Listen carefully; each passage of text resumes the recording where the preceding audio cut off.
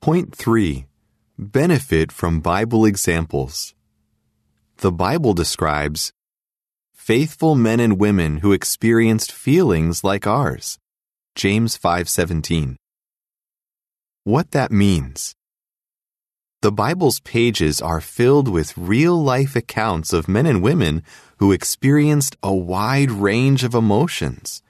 As we read their experiences, we may find a Bible character whom we can relate to. How this can help. We all need to feel understood, but this is especially true when we struggle with our mental health. When we read the real-life experiences of Bible characters, we may identify with them and relate to their thoughts and feelings. As a result, we realize that we are not alone in our distress, and we feel less isolated when dealing with anxiety and disturbing emotions. The Bible records many expressions of those who felt helpless and desperate. Have you ever felt, "I just can't take it anymore"? Moses did, as did Elijah and David. Numbers 11:14, 1 Kings 19:4, and Psalm 55:4. The Bible tells us of a woman named Hannah who felt extremely bitter because she could not have children and was being cruelly taunted about it by her rival wife. 1 Samuel 1:6 and 10. The Bible tells of a man named Job, whom we may relate to. Although being a man of faith, he suffered from deep emotional distress and once said, "I loathe my life. I do not want to go on living." Job 7:16. By learning how these Bible characters successfully dealt with negative patterns of thinking, we too can find the strength we need to cope with our distresses. How the Bible is helping Kevin. How bipolar disorder affects me. I was diagnosed with bipolar disorder when I was in my late 40s. There are times when I feel that I can deal with anything that life throws at me. But at other times, I feel that life is not worth living.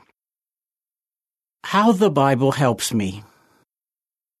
One Bible character I can relate to is the Apostle Peter.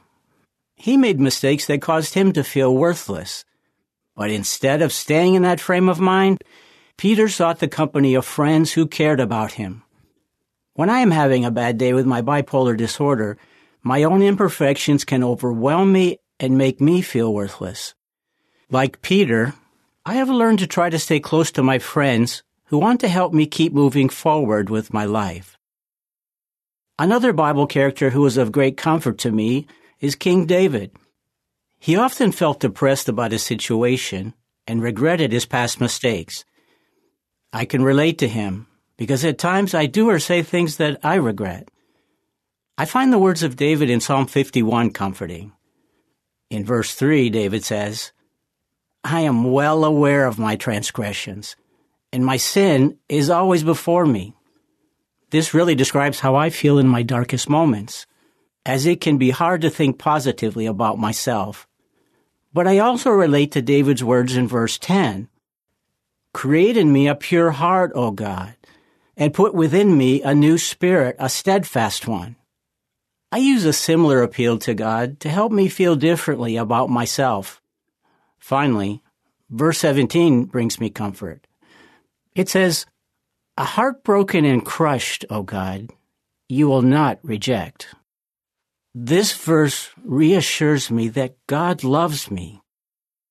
By focusing on Bible examples and what God has given me now, I strengthen my hope for the future. The Bible's promises become a reality for me, and that really helps keep me going. For more help, read the article Living with a Mood Disorder in the January 8, 2004 issue of Awake on jw.org.